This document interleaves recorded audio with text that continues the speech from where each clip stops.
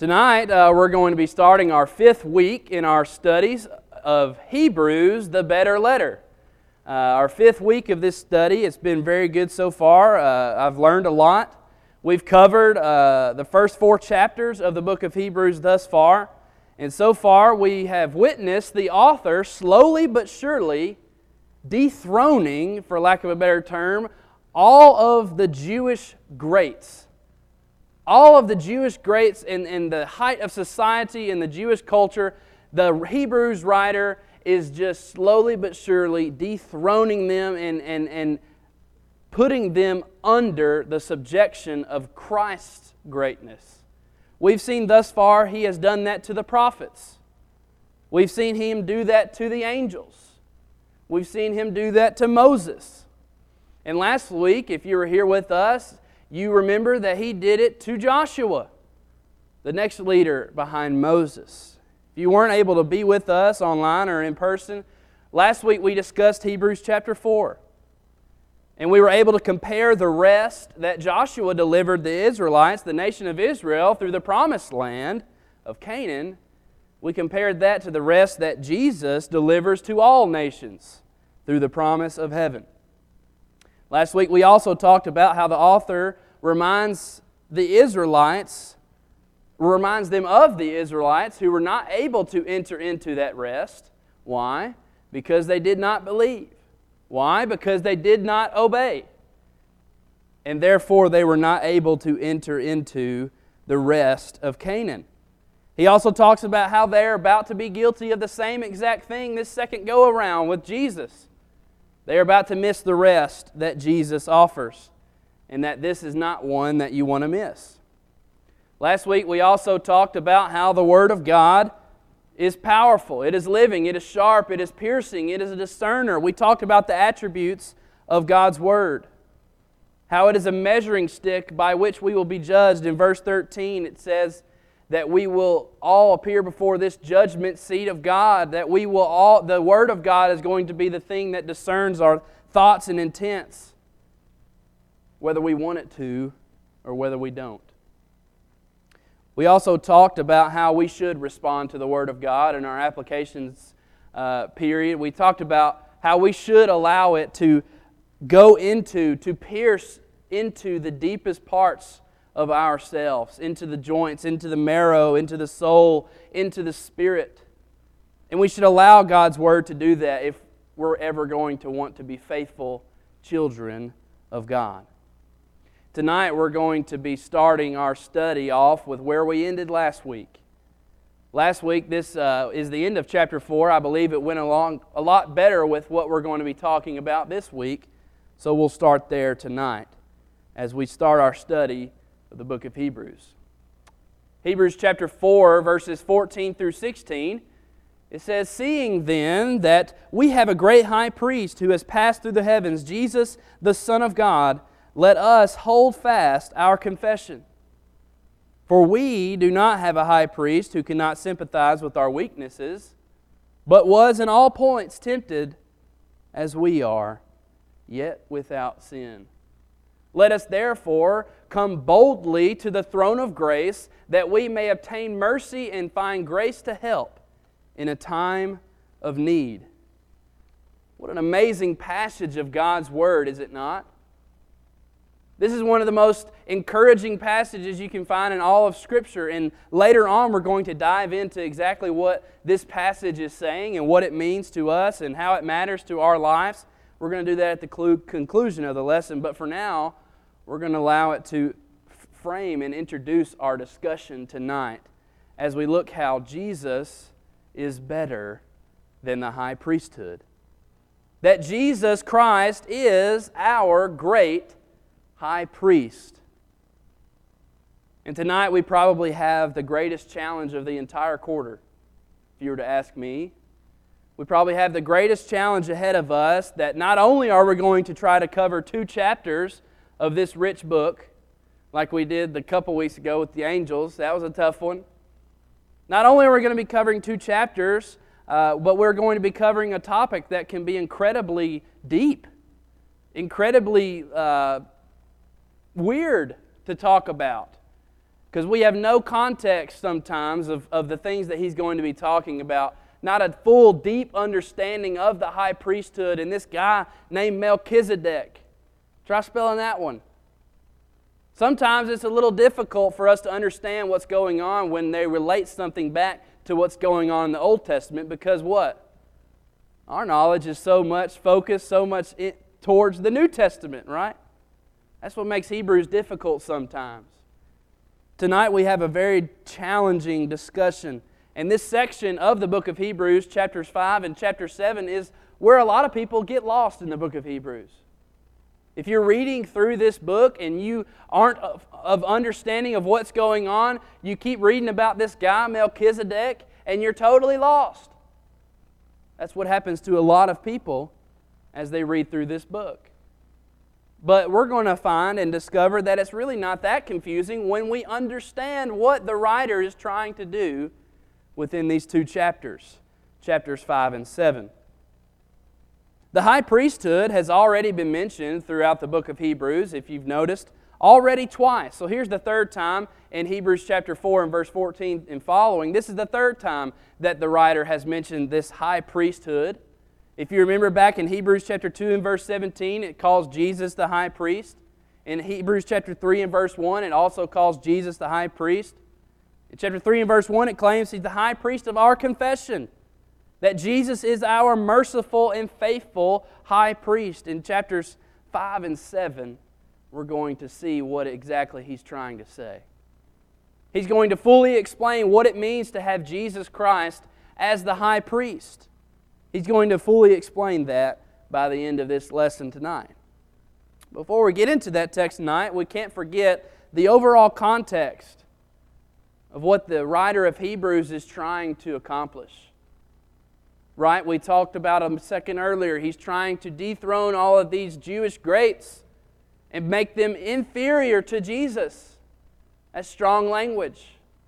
But we have to realize that that's exactly what his audience needed him to do. Because they wanted to put Jesus equally or lesser than some of these individuals. And the writer of Hebrews is trying to say, listen, Jesus is greater than the prophets. Jesus is greater than the angels. He is greater than Moses. He is greater than Joshua. And tonight, He is greater than the high priesthood. Jesus is better. What do we know about the high priesthood? What do we know about the high priesthood with our general knowledge, our basic knowledge of the high priesthood? You know, there are so many different things that we could look at tonight as we get ready to get into the text. As we get into the discussion of the high priesthood, a lot of the ins and outs and the minutiae that we find throughout the Pentateuch with Leviticus and sprinkling blood here and there and all the different things that go on with the high priesthood and what they were able to do and what they did for the people of God and the Israelites in that day. But with our constraints in time tonight and our goals of trying to get through 2 chapters as well as apply it to our lives, we're not going to be able to take a deep dive into what the Old Testament has to say. But what did we say last week about our greatest commentary, our greatest supplemental reading we could possibly have for the book of Hebrews is the Old Testament. I encourage you to go back and look and to read some of that to get a better understanding of what's going on. Fortunately, though, tonight we see that the writer of Hebrews does a pretty good job already within our text tonight of giving us a bare bones overview of the high priesthood and exactly what their job was and how they operated and what they did in the law of Moses. We get that at the beginning of chapter 5. So go ahead and open up your copy of God's Word to Hebrews chapter 5. Hebrews chapter 5 if you're not already there. Go ahead and read the first 4 verses. It says, "For every high priest from among men is appointed for men in things pertaining to God, that he may offer both gifts and sacrifices for sins. He can have compassion on those who are ignorant and going astray, since he himself is also subject to weakness. Because of this, he is required for the people, so also for himself, to offer sacrifices for sins. And no man takes this honor to himself, but he who is called by God, just as Aaron was." What does this teach us about the high priesthood already in this beginning portions of chapter 5? As you look up there at the screen, we see that high priests were chosen, were taken from among men, appointed for men. We learn that he must be taken from his own people. We see in Numbers chapter 8 and verse 6 this happening. Numbers chapter 8 and verse 6, that the high priest was chosen from among their own people, their own kind. It's kind of like the President of the United States has to be from America, has to be born from America. He has to represent America, right? Same as the high priesthood. You have to be from the nation of Israel, from the tribe of Levi, right? From his own people, for the purposes of his own people. That's the first thing we notice in this section. Next, we see that the high priest is the one who offers gifts and sacrifices for sins. On behalf of who? Well, it says on behalf of others as well as for himself. Why would he need to do it for himself? Well, because he had sins. He had transgression. He had sin in his record, so he had to take care of himself before he could even begin to take care of the sins of the people. That's a key concept we need to understand before we get into how Jesus is different. The high priest had to gift and offer sacrifices for sins, and you can look at Leviticus 16 to look at a little bit more of how the high priest did that. Next, we see that the high priest can have compassion on those who are ignorant and have gone astray, the Bible says. The high priest is one that has compassion. Is that the high priest we read about in the Gospels? No. The high priesthood had been completely distorted and turned into something completely different from its original intent, had it not? You see the power that the high priest held in the Gospels, it's unreal. But we see that the high priest is one that can have compassion on those who are ignorant and gone astray. Next, we see that he's required to offer sacrifices for sins because of his weaknesses and because of others. And last, we see he is called by God, just as Aaron was. What is the writer already doing yet again in this section of God's Word? He's already showing yet again, here's another one of these Jewish greats, Aaron, that you also hold on so tightly to. Aaron, the brother of Moses, the brother of Miriam, the first what? High priest. Back in the Old Testament. So that's what's going on in this first 4 verses. He's laying a foundation of what the Old Testament Levitical priesthood looked like. Exactly how they operated and what they did. In number 16, you can see that about Aaron, by the way, becoming the high priest, standing on behalf of the people of God. And there's the context we have of this Old Testament high priesthood that we're supposed to go through the descendants of Levi, right? Through the descendants of Aaron, all the way to the New Testament where we find them in the Gospels.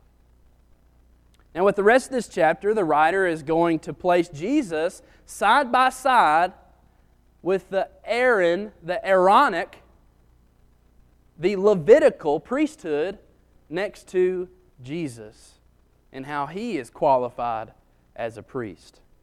We're going to go ahead and start in verse 5 through 6. It says, "So also Christ did not glorify himself to become high priest, but it was he who said to him, 'You are my son. Today I have begotten you.' As he also says in another place, 'You are a priest forever according to the order of Melchizedek.'" There's that name, Melchizedek. What's going on in this section? We're going to talk about it in a minute. Let's go ahead and keep reading. Verse 7. "Who in the days of his flesh, when he had offered up prayers and supplications with vehement cries and tears to him who was able to save him from death, and was heard because of his godly fear, though he was a son, yet he learned obedience by the things which he suffered. And having been perfected, he became the author of eternal salvation to all who obey Him. Called by God as high priest according to the order of Melchizedek, of whom we have much to say and hard to explain, since you have become dull of hearing. What's happening in these verses 5 through 11 of the book of Hebrews?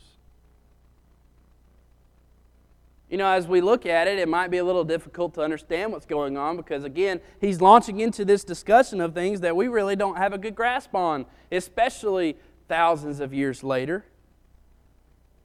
But when we understand the context, we understand he, like we said, has laid the foundation of what the Old Testament Levitical priesthood looked like, and now he's laying the foundation of how Jesus Christ fits those qualifications as well. He says it right here at the beginning. He says that Jesus was selected from men among His own nation, was He not? Look back to chapter 2 and verse 17. Therefore, in all things He had to be made like His brethren, that He might be a merciful and faithful high priest. Jesus Christ was chosen from among His own brethren for His own brethren, was He not? The same way the Old Testament Levitical priesthood was supposed to be. What else did we talk about earlier in laying the foundation? That they were not to take this honor unto themselves, but that they were to be called by God. Well, what do we know about Jesus? We know that God sent Him, that God gave Him this task, that God gave Him this purpose. It wasn't something He took upon Himself, it was something that He was commissioned. Right? We talked about that a couple weeks ago, about Him being the apostle, one who was sent, one who was commissioned. Jesus Christ was sent by God. Look at verse 5. So also Christ did not glorify Himself to become high priest, but it was He who said to Him, "You are my Son, today I have begotten you." He's saying God was the one that gave Jesus this purpose. How? It says He literally begot Him to fulfill this purpose. That's what the writer is trying to do by using that text. That Jesus Christ was begotten. He was born to fulfill this mission for God, to become our high priest. And according to who? It says according to the order of Melchizedek, verse 6. What's the difference between Jesus' priesthood and the Levitical priesthood? The word forever. Look at this verse right here. You are a priest forever according to the order of Melchizedek. How many of the Old Testament priests, high priests, were priests forever? Annas and Caiaphas wanted to be, right, in the Gospels, but they couldn't be it forever. Jesus Christ is high priest forever according to the order of Melchizedek. God was the one who said that. In the book of Psalms 110, we see God was the one saying this about Jesus, that one day He was going to be priest forever according to the order of Melchizedek. The priesthood of Aaron was temporary, and the priesthood of Jesus is forever. But what did Jesus do, though? What did Jesus do to become high priest? How does He operate as high priest? We know what the Old Testament Levitical priesthood did. We know that they sprinkled blood on the Ark of the Covenant. They were able to enter into the Holy of Holies, right? When did Jesus ever do that, some might say? Well, it says Jesus offered up prayers. He offered up supplications. He cried vehemently. He was heard because of His godly fear. He suffered on our behalf, the text says. What else does it say? Well, it doesn't say it up front or blatantly, but I believe it's obvious that Jesus was the one who sprinkled His own blood on the sacrifice altar. Jesus Christ was the one who shed His own blood. He didn't offer sacrifices, He offered Himself. Jesus Christ was the one who tore down the veil so that all of us could be in the Holy of Holies and all of us could be the dwelling place of God. Jesus Christ was the one who did that. Because of this, because of these qualifications, because of all the things that Jesus did in this passage, what does it say about Him? It says that He has been perfected, that He has become the author of eternal salvation to all those who obey Him. Boy, is this not just like a pump-up speech? If you understand what's going on, to me this is just a pump-up speech. All the things that Jesus Christ has done, all the things that He has put behind, all the things that He has defeated, as soon as I'm ready to run through a brick wall, what does the writer of Hebrews do? He kind of slams on the brakes, does he not? He's explaining, he's preaching, and then all of a sudden He slams on the brakes. Why? Well, it says, because they have become dull of hearing. Verse 11.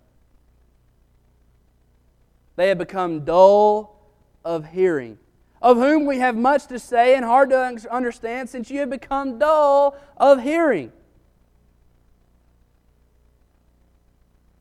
What does He say after this? In what way had they become dull of hearing? Look at verses 12 through 14 together. It says, for though by this time you ought to be teachers, you need someone to teach you again the first principles of the oracles of God. And you have come to the need of milk and not solid food, for everyone who partakes only of milk is unskilled in the word of righteousness, for he is a babe. But solid food belongs to those who are of full age, that is, those who by reason of use have their senses exercised to discern both good and evil. The writer of Hebrews is trying to say, listen, you've been in the church for years. It's likely that they had all been in the church, most of them, for years at this point. And instead of having the ability to teach others, they were still needing to be the students. They were there listening to all of the lessons. They're listening to all the sermons, all of the lessons that were given from all the apostles and all the leaders of the church. But yet they weren't ready to go on to the meat. They were still stuck on the milk. And so he says, you need someone to teach you again the first principles of the oracles of God. You're not ready for solid food. You haven't exercised your spirituality to be able to discern good and evil yet. It's like the writer of Hebrews understands this is some deep discussion about the high priesthood, right? He's like, listen, I would keep going on this. I would continue to talk about how Jesus Christ is the high priest, but you're not ready for it yet. You can't discern good from evil. How am I going to explain to you how Jesus Christ is our high priest? Because they had not progressed. They had not progressed in their faith, in their walk with God. They were still drinking milk instead of eating meat. He's saying you're not ready for this. Why weren't they ready? Verses chapter 4 and verse 12. What we talked about last week. They weren't reading into the Word of God and allowing it to go into the deepest portions of their soul and their spirit. And the Word of God discerned that intent and thought, just like we talked about last week. And that's where chapter 5 ends. Can you believe it? Chapter 5 ends on that totally, depressing note, totally devoid of any type of resolution. And if you just stop right there, it would be very depressing, would it not?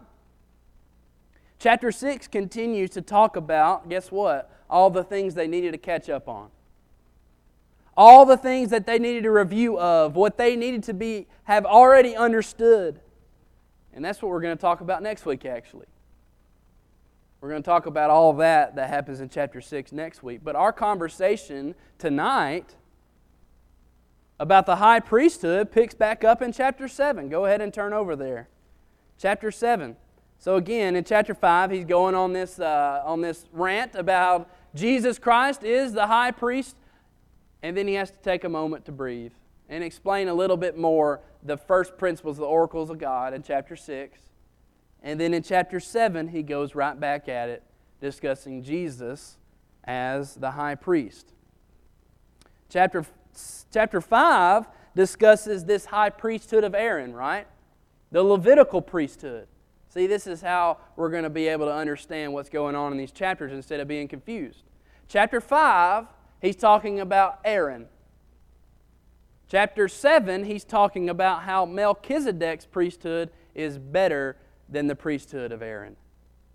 And we're going to see which one Jesus is aligned with in chapter 7. All right, so who is Melchizedek? Who is this Melchizedek? Who is this Melchizedek? He's on, you're right. Yep, am I right too from back there? Aaron is on the left. Melchizedek is on the right. These are classic images. Oh, the one on the right is. The one on the left, some Bible teacher years ago probably drew it. We're going to be talking about the differences between these and which one is superior. But who is Melchizedek? We know who Aaron is. Most of us are able to, tell a lot of things about Aaron, but who is this Melchizedek guy? Well, I was talking to Kyle. Kyle said this could be the most interesting character in all the Bible. We don't know much about him, but he is just this mysterious figure that we find in the Old Testament. In fact, he's only mentioned in 3 books of the Bible. First of all, in Genesis chapter 14 and verse 18. Guess when else? Psalm 110, we already mentioned it. In God's prophecy about Jesus. And guess where else? Book of Hebrews. Chapters 5, chapter 6, and chapter 7. That's all we get on Melchizedek. That's all we understand about Melchizedek, but we know from the first few verses that his name, it means King of Righteousness, King of Peace. Let's go ahead and dive into this discussion. I don't have it on the screen for you, so you got to read for yourself in your Bible. Go ahead and read verses 1 through 10. For this Melchizedek, king of Salem, priest of the Most High God, who met Abraham returning from the slaughter of the kings and blessed him, to whom also Abraham gave a 10th part of all, first being translated King of Righteousness, and then also King of Salem, meaning King of Peace. Without father, without mother, without genealogy, having neither beginning of days nor end of life, but made like the Son of God, remains a priest continually. Now consider how great this man was, to whom even the patriarch Abraham, there's another Jewish star that hasn't been mentioned yet, of whom the great patriarch Abraham gave a 10th of the spoils. And indeed, those who are of the sons of Levi, who receive the priesthood, have a commandment to receive tithes from the people according to the law, that is, from their brethren, though they have come from the loins of Abraham. But he whose genealogy is not derived from them received tithes from Abraham, and blessed him who had the promises. Now beyond all contradiction, the lesser is blessed by the better. Here mortal men receive tithes, but there he receives them, of whom it is witnessed that he lives. Even Levi, who receives tithes, paid tithes through Abraham, so to speak. For he was still in the loins of his father when Melchizedek met him. Anybody lost? Anybody kind of confused of what's going on about this guy named Melchizedek? What's going on about the whole discussion of Abraham and Abraham giving them tithes and giving them a 10th of the spoils and all the things going on? Well, me too, when I was studying for this. Let's look at what is said about this Melchizedek figure. It says he was priest of the Most High God. What else does it say he was? He was king. King of righteousness. Who else in the Bible is both a priest and a king? That would be Jesus. Jesus Christ is both priest and king. So what are we already seeing about this Melchizedek figure? Ever heard of the phrase type and antitype? Melchizedek is a type of Christ. He is an example, an Old Testament example of what was to come. In fact, that's exactly what it says about him later on, that he was made like the Son of God. But we'll get to that in a second. What's this idea about Abraham giving him a tithe? Well, guess what? The one who receives the tithe is better than the one who gives it. Abraham had to give Melchizedek a tithe, a tenth of the spoils. What did the children of Israel do when it came to the Levites? They gave their tenth of the spoils to the Levites, to the nation of Levi, because they were the priest.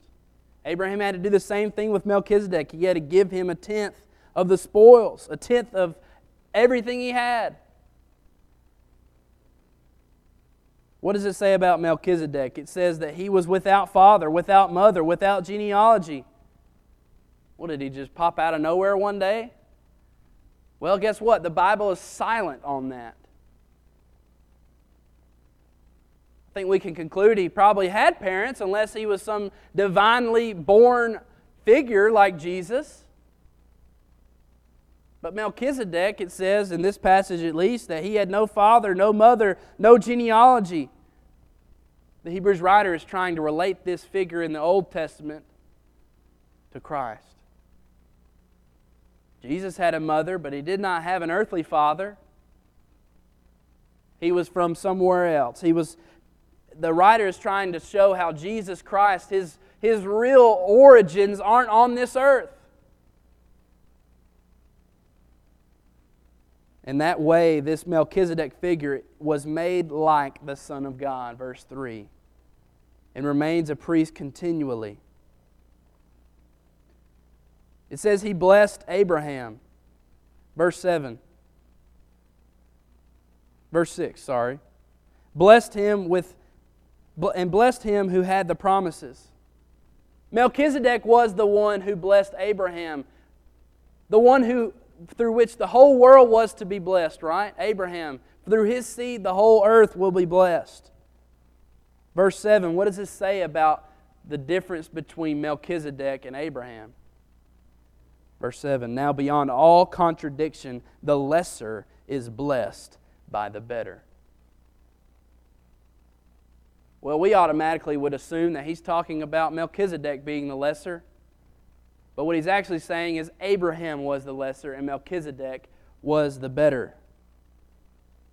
We're going to talk about why that is the case in a bit. But let's go ahead and read the next section, verses 11 through 25. Therefore, if perfection were through the Levitical priesthood, for under it the people received the law, what further need was there that another priest should rise according to the order of Melchizedek, and not be called according to the order of Aaron? See these two different orders? The order of Melchizedek, the order of Aaron. Verse 12, for the priesthood being changed of necessity, there is also a change of the law. For he of whom these things are spoken belongs to another tribe, from which no man has officiated at the altar. For it is evident that our Lord arose from Judah, of which tribe Moses spoke nothing concerning priesthood. And it is yet far more evident if in the likeness of Melchizedek there arises another priest, who has come not according to the law of a fleshly commandment, but according to the power of an endless life. For he testifies, you are a priest forever according to the order of Melchizedek. For on the one hand, there is an annulling of the former commandment because of its weakness and unprofitableness. For the law made nothing perfect. On the other hand, there is the bringing in of a better hope, through which we draw near to God. And inasmuch as he was not made priest without an oath, for they have become priests without an oath, but he with an oath by him who said to him, the Lord has sworn and will not relent, you are a priest forever, according to the order of Melchizedek. By so much more, Jesus has become a surety of a better covenant. Also, there were many priests because they were prevented by death from continuing. But he, because he continues forever, has an unchangeable priesthood. Therefore, he is also able to save to the uttermost those who come to God through him, since he always lives to make intercession for them. Now, I know that's a long passage. I know that's a long text. But we need to understand what's going on here. And we need to have read it and not just seen it as, well, that looks difficult. I'll go to when he's talking about faith in Hebrews 11. That's a little bit easier. That's a little bit more palatable. I think that's the word, palpable. What's he talking about in these verses? He's starting out by talking about this difference between the order of Aaron and the order of Melchizedek. And what does he say about it? He says, if the perfection were found in the Levitical priesthood, there would be no need for this new priesthood. Obviously, there was something lacking. My professor, David Powell, put it this way: not only is Melchizedek greater than Aaron, but Melchizedek has replaced Aaron with the high priesthood of Jesus, a priest forever according to the order of Melchizedek. What a powerful thought this is. Aaron's priesthood has now been replaced by the priesthood of Melchizedek through Jesus Christ, right? Well, why was there a need to replace the priesthood? Why was there a need to replace the priesthood of Aaron through the priesthood of Melchizedek? Verses 11 through 14 tell us that the Levitical priesthood could save no one. It says, the priesthood being changed of necessity, there is also a change of law, for he of whom things were spoken belongs to another tribe, right?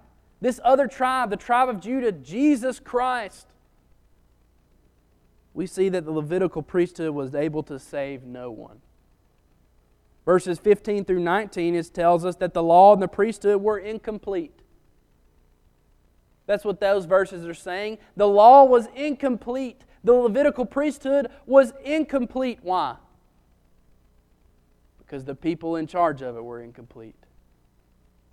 The high priests themselves were incomplete. The law was made in order so that mankind might be perfect by following these 613 commandments. But what did we find out? No, they can't. They can't follow all these commandments. Only Jesus could. Verses 20 through 22 says God's oath cannot be broken. Why was the Aaronic, the Levitical priesthood replaced? Why? Because God promised it would be. Verses 20 through 22. God was the one who made this oath, that there would become this priest that would come according to the order of Melchizedek, Jesus Christ. And what is the last reason the Aaronic, the Levitical priesthood was replaced? Verses 23 through 25 tell us it's because men die. Men die.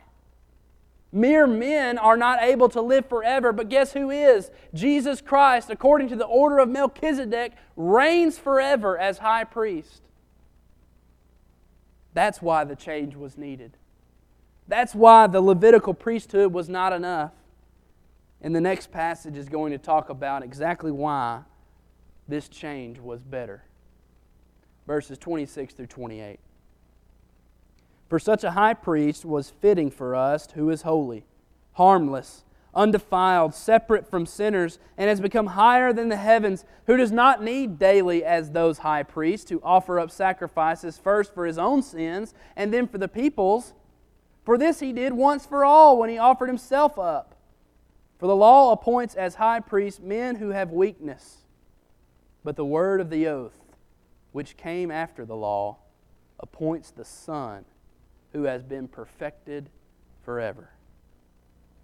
What does this tell us about Jesus?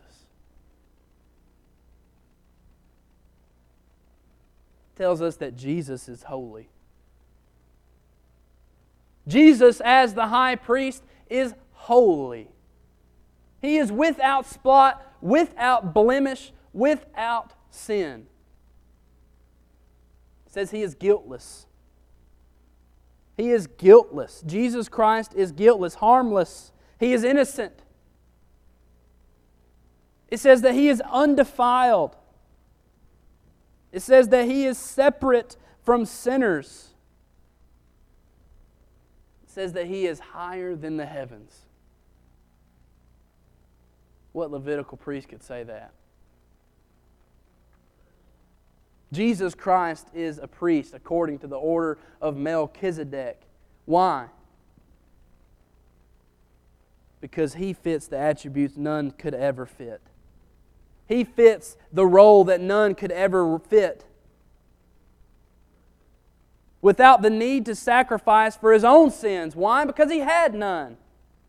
We read about how the Old Testament priests had to first give sacrifice for their own sins, and then they could give sacrifice for the sins of the people. Jesus Christ doesn't need to do that first step.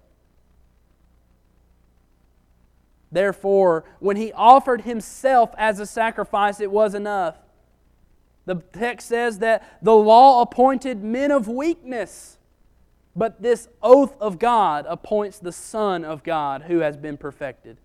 Jesus is better than the high priesthood of Aaron, of the Levites of the Old Testament. Why? Because He is of the order of Melchizedek, not the order of Aaron. You see what's happening in these two chapters. Jesus Christ is better than the high priesthood of Aaron because He is eternal, and that one was temporary. He is better than the high priesthood of Aaron, the Levitical priesthood, because He is the sinless mediator. He doesn't spill the blood of bulls and goats on an altar. He spilled His own blood on the altar. And lastly, for last, we see that He is the fulfillment of this oath of God. God made this oath that there would be this high priest that would to come, and that would be Jesus Christ. And lastly, for our application tonight, someone says, Ben, I get why this is important for this first century audience. I totally understand that the original readers of Hebrews needed to hear this. I get the writer had to dethrone the high priesthood the same way he did to the prophets, to the angels, to Moses, to Joshua. I get all that, but what in the world does this matter to me? Why do I care what kind of high priest Jesus is? I know that He's my Savior. I know that He's my Lord. Is that not enough? No, it's not enough. Why? Because all the way back in chapter 4, verses 14 through 16, we get our application for us tonight. Seeing then that we have a great high priest who has passed through the heavens, Jesus, the Son of God, let us hold fast our confession, for we do not have a high priest who cannot sympathize with our weaknesses, but was in all points tempted as we are, yet without sin. Let us therefore come boldly to the throne of grace, that we may obtain mercy and find grace to help in a time of need. You see, we need this high priest. Our high priest, Jesus Christ, the Son of God, knows. What does He know? He knows what it's like to be us. Chapter 2, verse 17, we've already talked about it. He took on our likeness so that He could be merciful to us. What does He know? He knows what it's like to be tempted. He was tempted in all points like as we are, yet without sin. He knows what it's like to be weakened. He knows what it's like to feel that there is no escape from the sin, from this temptation. He knows what it's like to lose loved ones. He knows what it's like to be persecuted. He knows what it's like to be hated for no reason, to be talked bad about. He knows what it's like to be hurt, to be disappointed, to be sad. He knows what it's like. Whatever you hear tonight, sitting in this auditorium or listening online, He knows whatever you're going through. He knows what it's like.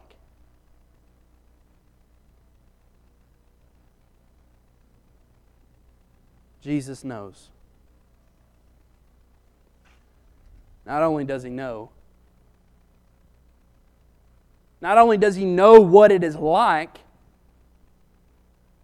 it says He knows how to do it without sin. He experienced all of this without sin, without failing, without faltering, without giving in.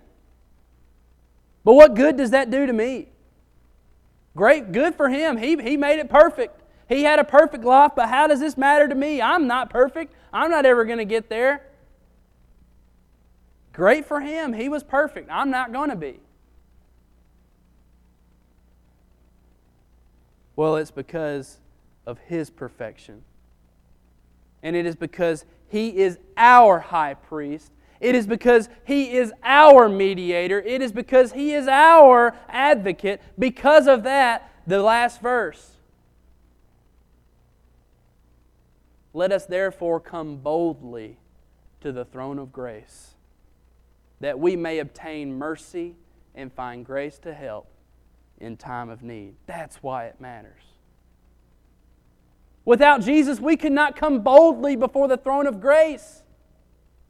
Without our high priest speaking on our behalf and taking our sin and sacrifices on our behalf, we cannot come boldly before this throne. And because of Jesus being our high priest, we don't have to go through some man. What if you had to go through me, or go through Kyle, or go through one of the elders to get forgiveness of your sins, or to talk to God? Some denominations would tell you that. You come in this little booth, you talk in this creepy dark booth, and you walk away with your sins forgiven. Because of Jesus being our high priest, we don't have to rely on someone who fails just like us. We don't have to rely on someone who has the same flaws, the same errors, the same shortcomings that we do. We don't have to go to someone. We have to go to the one. The one who was perfect. The one who is the priest according to the order of Melchizedek. We don't have to wait for someone who's through this blood of Levi. We go to the Son of the Almighty God. That's why it matters. That's why this study matters tonight. Because without it, where would we be? Because of this Jesus, we can come boldly to the throne of grace. To the throne room of God. The Creator of the universe, the Sustainer of the universe, wants to listen to us because of this Jesus. And we can go to Him to obtain mercy and grace in times of need. Jesus is better than the Old Testament priesthood. You know, when I was at Freed Hardeman, we sang this song. I don't know if we sing it here in the youth group at least. I know we don't sing it as a congregation. But this song, it sums up exactly what we've studied tonight. It says, we place you on the highest place, for you are the great high priest. We place you high above all else. All else. And we come to you and worship at your feet. That's exactly the way we should feel about Jesus Christ. Because He is our high priest, our great high priest. Because He suffered, because He sympathizes. We should place Him above all else. All else.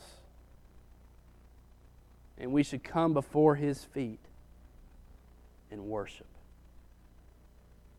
Jesus Christ is indeed better. I'd like to thank you for your attention tonight. Next week we're going to be examining why Jesus provides a better hope in chapter 6. We're going to have Brother James come close us out in a word of prayer. And then we're going to have an announcement after that.